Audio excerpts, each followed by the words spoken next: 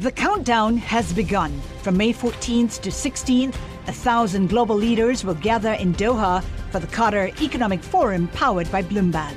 Join heads of state, influential ministers, and leading CEOs to make new connections, gain unique insights, and uncover valuable opportunities in one of the world's most rapidly rising regions. Request your invite for this exclusive event at QatarEconomicForum.com. I was walking down the street in the States a couple of years, 20 years ago, and my mobile phone, I didn't recognize the number, I picked it up, and this guy said, "Oh, hello, is that Simon Freakley?" So I said, "Yes." He said, "Oh, this is Richard Branson here." Because I'd never met him before in my life. So I said, "Is that Richard Branson?" So he said, "Yes, I'm Richard Branson. So he said, my friend has a problem, and I'm told that you're the person that can solve it. And so I laughed and said, "You've no idea how many times people say that to me, Richard, that my friend has a problem." It turned out that George Michael had bought what he thought was John Lennon's piano and paid a vast amount of money for it, millions of pounds for it, to only find that it was just any old piano and it wasn't John Lennon's at all. And so he was trying to get George Michael's £5 million back. Where did he buy it? Like auction? Bought it to an auction house, yeah. And did you get it back? We did. Yeah. You did? No, we did. No, it was a complete fraud. But how did you, what you call the auction house and say? Well, we just did the provenance on the piano and could show that it wasn't the right piano. Anyway, what a story. It was a bizarre moment, I must say.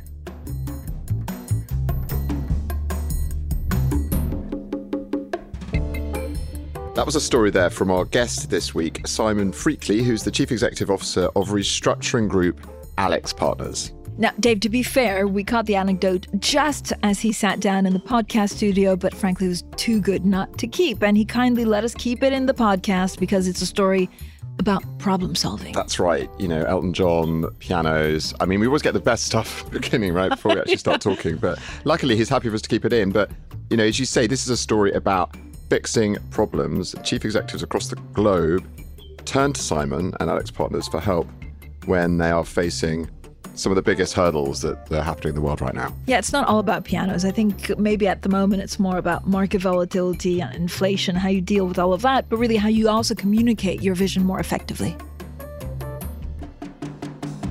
I'm David Merritt. And I'm Francine Lacqua. And this is In the City, Bloomberg's podcast connecting you to the conversations at the heart of the City of London. Now this week, Dave, what advice are city leaders seeking from the boss of one of the biggest restructuring firms?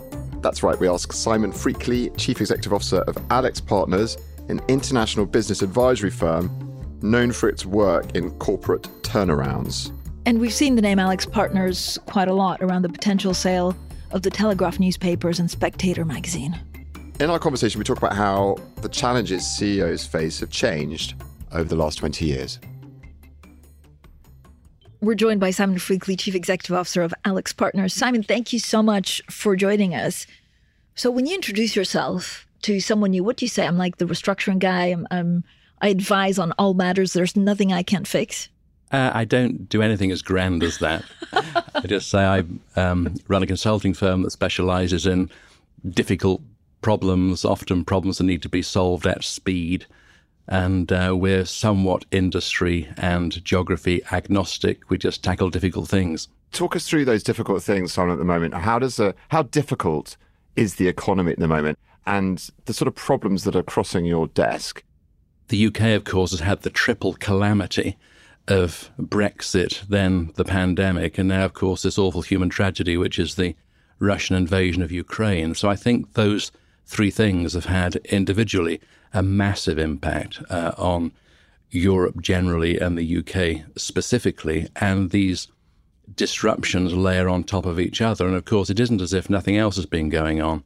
You know, we've come to the end of a 30-year super cycle, so everybody's been forecasting a recession. It looks like a small R rather than a big R recession, and it's yet to really bite. But here we are with double-digit core inflation. It's a very challenging time. Your industry has come under quite a lot of fire, right? There's this new book by Mariana Mazzucato, How the Consulting Industry Weakens Our Businesses, Infantilizes Our Governments, and Warps Our Economies. Do you feel like you're included in that? Have you had to justify consultancy firm fees and just your work in general? Everybody's entitled to a point of view, and I think how you use consultants, of course, is tailored to the circumstances. But consultants who don't deliver value for money are always wide open to those accusations. And of course, there are many stories of people talking about being infested with consultants, and once they're in, they can't get rid of them. But I think ultimately, the way in which consultants make a difference is to make things happen with clients that they can't get done on their own. And ultimately, we're only as good as our last job. You mentioned the triple whammy that's hit Britain. Are the problems harder to fix right now? And are you having the success with these restructurings, with the consulting that you're doing with companies? Well, interesting, David. Probably restructuring is only 20% of what we do. 80% of what we do is helping healthy companies reposition themselves or grow faster.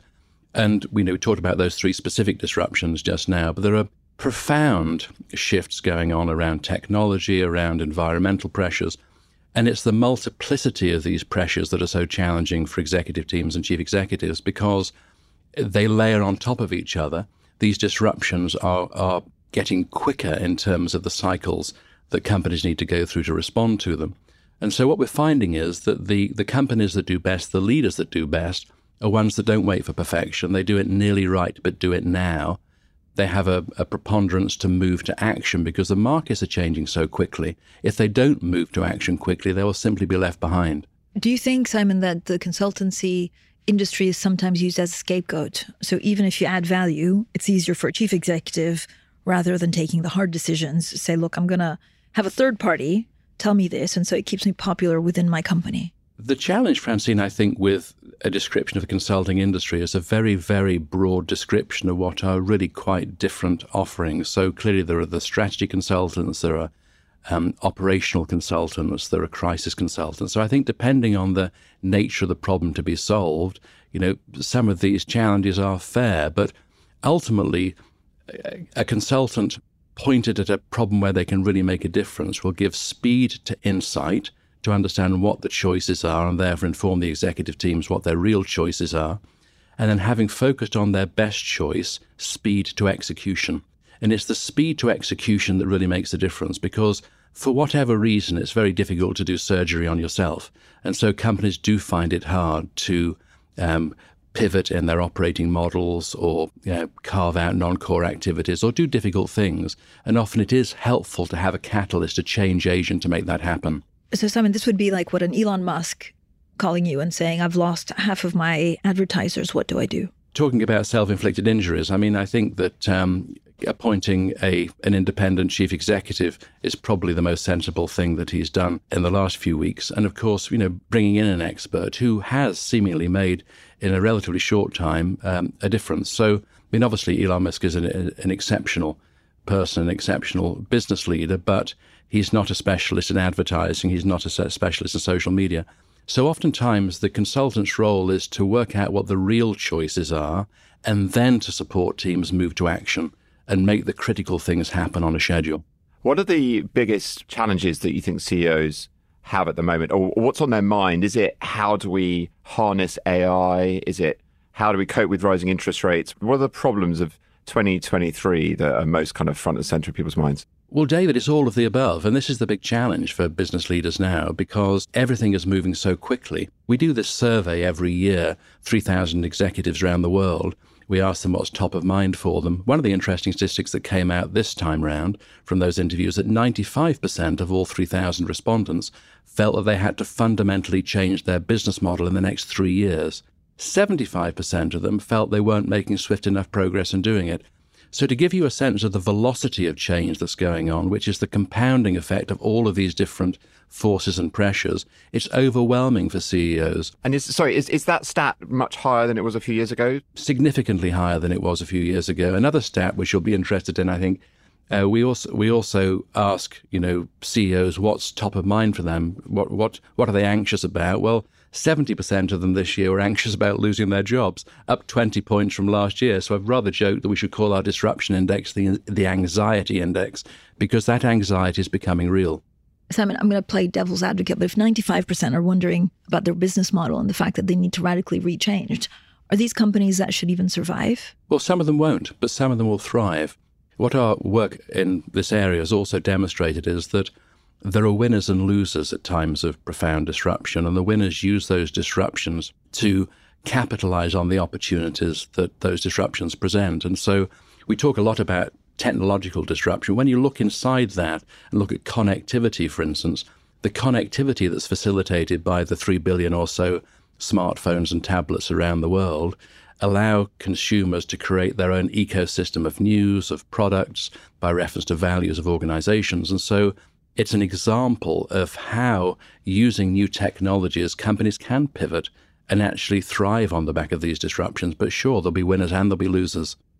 Disruption used to be, or can be, a good word, can't it?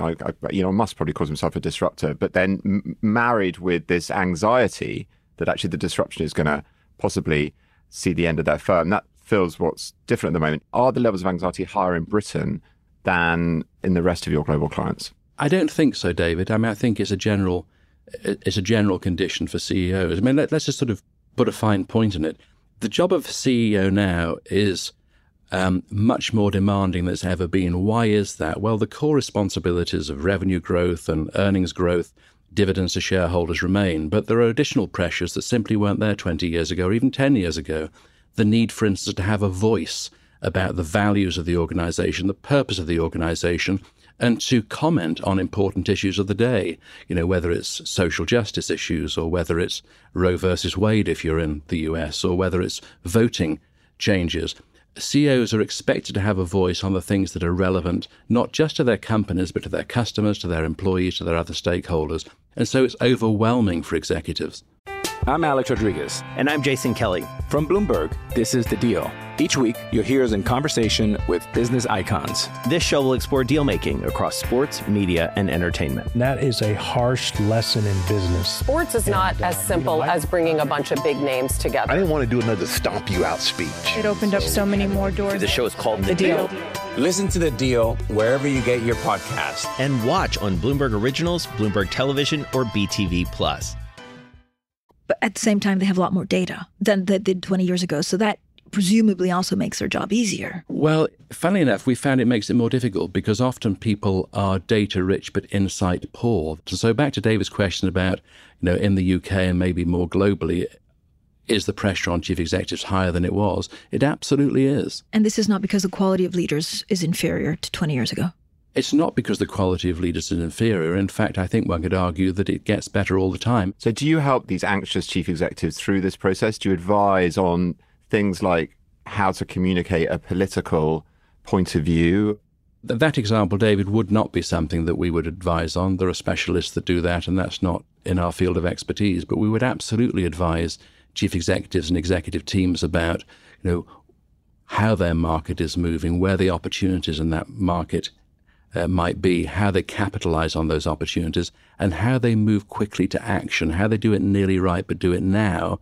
Because what our analysis, and in fact all of our stories from the front line of working with our clients have demonstrated, is that the people that have a preponderance for action, even if they change their mind and pivot the strategies, on average do much better than those that actually are more careful and deliberate and bake out strategies without moving to action quickly.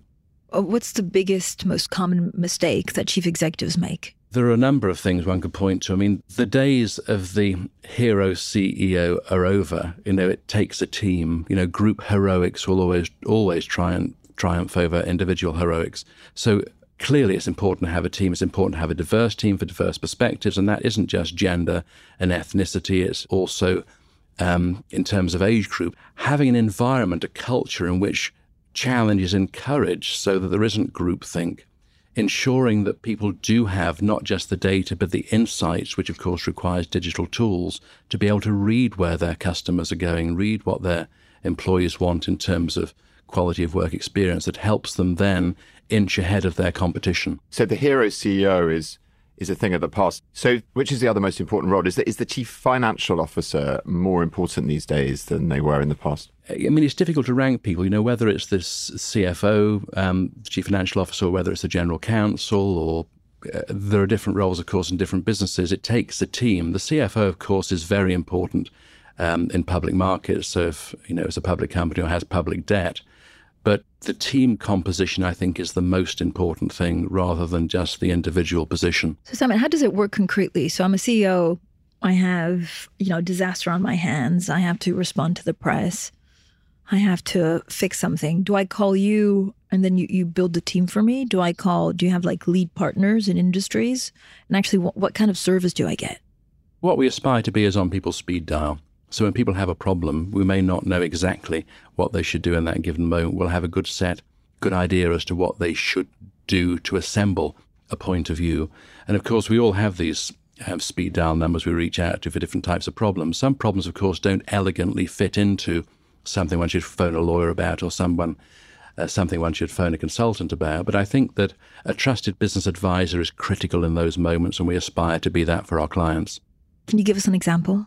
The pandemic, of course, gave us some very real challenges and urgent challenges. So the pandemic profoundly disrupted supply chains. And so when people found that these wonderful just-in-time supply chains, of course, no longer worked, it then became a matter of how do we have a strategy that's just in case, not just in time.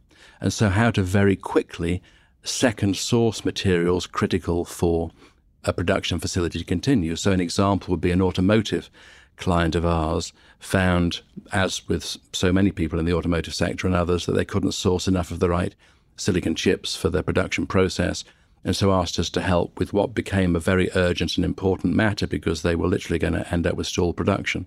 And so we ended up using generative artificial intelligence to analyze all of the import data into the US to identify not just which the countries were that produced the necessary chips, but narrowed it down to the factories.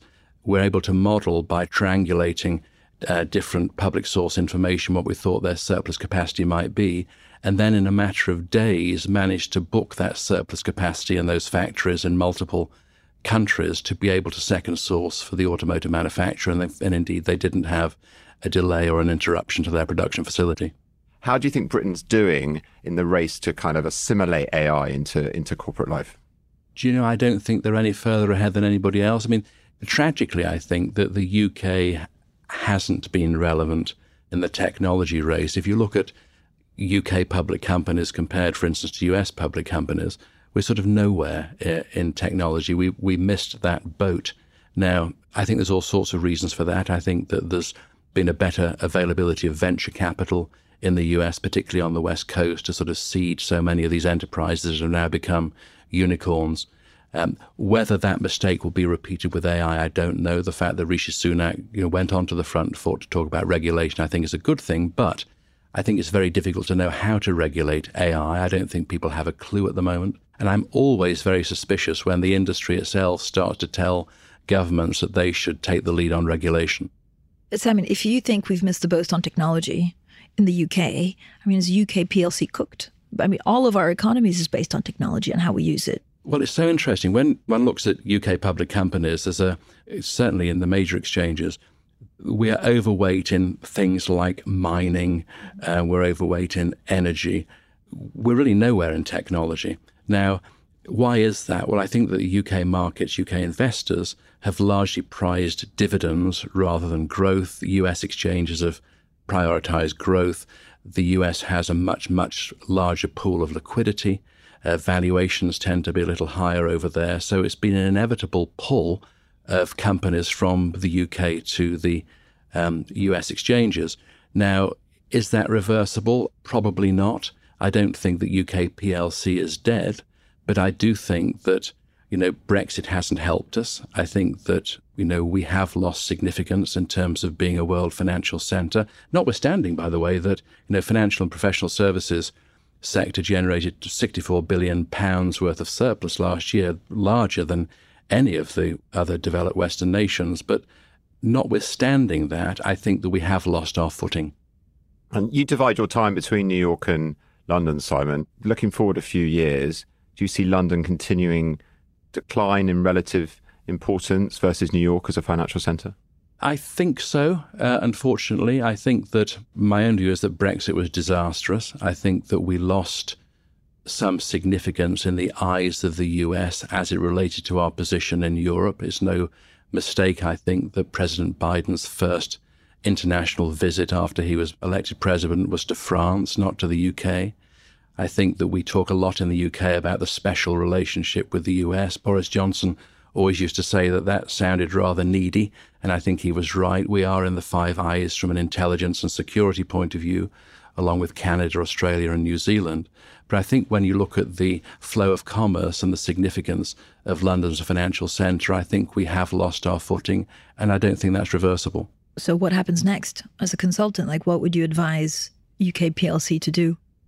Well, I think UK PLC has got to make sure that its regulatory environment is attractive for business. Obviously, a robust regulatory environment, but a regulatory environment that encourages business to keep on building their foundations here. I think that there have to be tax strategies that make that attractive for people. I think that we have to make sure that our talent is fit for purpose. We talk a lot about there being a shrinkage of talent, but the talent war is actually not nearly as significant as the skills war, the skills that people need, particularly in a digital environment that's accelerating fast. The skills war is critical. So how do we make sure we have enough people with the right skills to be able to keep the business in the UK? Are there any particular sectors that you've got your eye on in terms of stress where you feel like there might be more restructurings or maybe, household names going out of business in the next year? Well, retail, of course, has been profoundly disrupted now for quite a number of years, and that's not going to slow down anytime soon. So I think we'll keep on seeing real challenges in the retail sector. Energy, I think, will continue to be a challenge, of course, and that's even before the profound disruption caused by this humanitarian disaster over in the Ukraine. And so I do think that those two sectors will be high up on the list. But I think that, in an environment where food inflation is still in the mid-teens, and we've got significant industrial action now all around the country where, understandably people are resisting small single-digit pay rises in what is a double-digit and core inflation more than just double-digit inflationary environment. I think it's a very, very challenging time. Do you ever think that, M&A between two distressed companies is a good idea? Or even one distressed company and one healthy company? It can work, of course. It's the old sort of adage of two drowning people trying to hang on to each other to float. But sometimes it can. Scale can make a difference in a market. So if the putting together of two companies does cause scale that fundamentally changes that market position, then, of course, that is a good thing. Like the rest of the world, here at Bloomberg, we're obsessed with a lot of the distressed M&A happening in the finance sector. How do you see those deals now a couple of months down the line? I guess the mother of all distressed M&A was the Credit Suisse UBS deal. How is that panning out, do you think? I don't know specifically how it's panning out. Clearly, UBS was the right partner. But, if you also look at, Jamie Dimon and JP Morgan, they are the solution of choice for the Fed in the US. And of course, they have to make sure they buy at a price that is good for their own shareholders. But the profound disruption that's been going on with regional banks and community banks in the US, not just Signature Bank or others like that, it is ripe for consolidation. So in the US, I think we'll see real consolidation in the banking industry. In the UK, of course, we've seen that consolidation already. But, HSBC, is it a UK bank? Is it a Chinese bank? There's a big discussion now as to really where the center of gravity of HSBC is. And so I think the banking industry is in a period of profound change, actually. What's the most exciting piece of business you've ever worked on? I remember being dropped in as interim chief executive of a very major Eastern European bank some years ago, and we had 60 days to work out, where the money had gone and was the bank savable. And so that was an extraordinarily intense period, a team of 60 people working night and day to get to the answer, which we did. But often that is an adrenaline-fueled period and very satisfying if indeed one can get to an answer and execute it. Oftentimes, of course, things aren't quite that intense, but the speed to insight is important because the time really matters in these situations to working out what the best move is and taking it. And it's very rewarding, actually, to partner with clients when they're in those moments. Simon Freakley, thank you so much for joining us. Thank you very much for having me.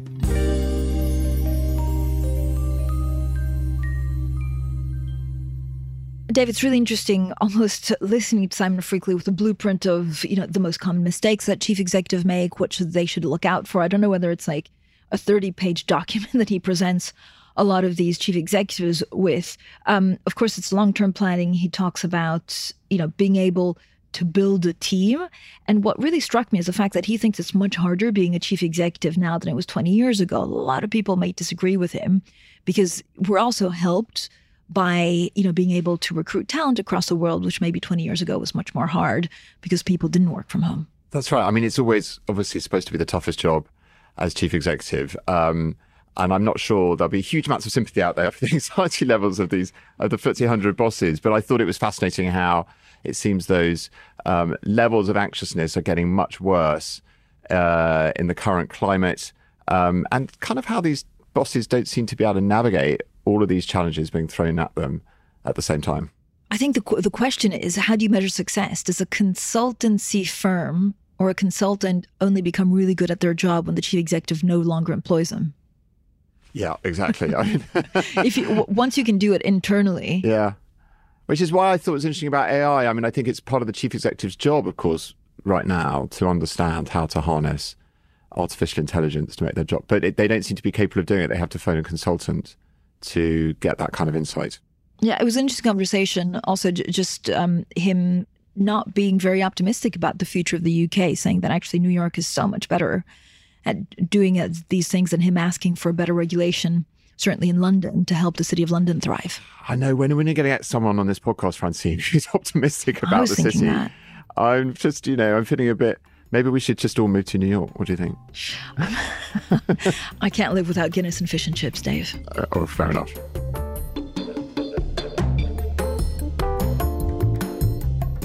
Thanks for listening to This Week's in the City. We'll be back next week. But in the meantime, if you like our show, please head on over to Apple Podcasts or wherever you listen to podcasts and rate, review, and subscribe.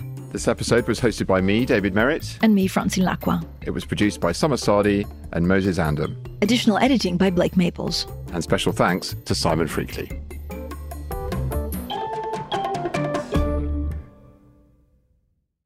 The countdown has begun. From May 14th to 16th, 1,000 global leaders will gather in Doha for the Qatar Economic Forum powered by Bloomberg.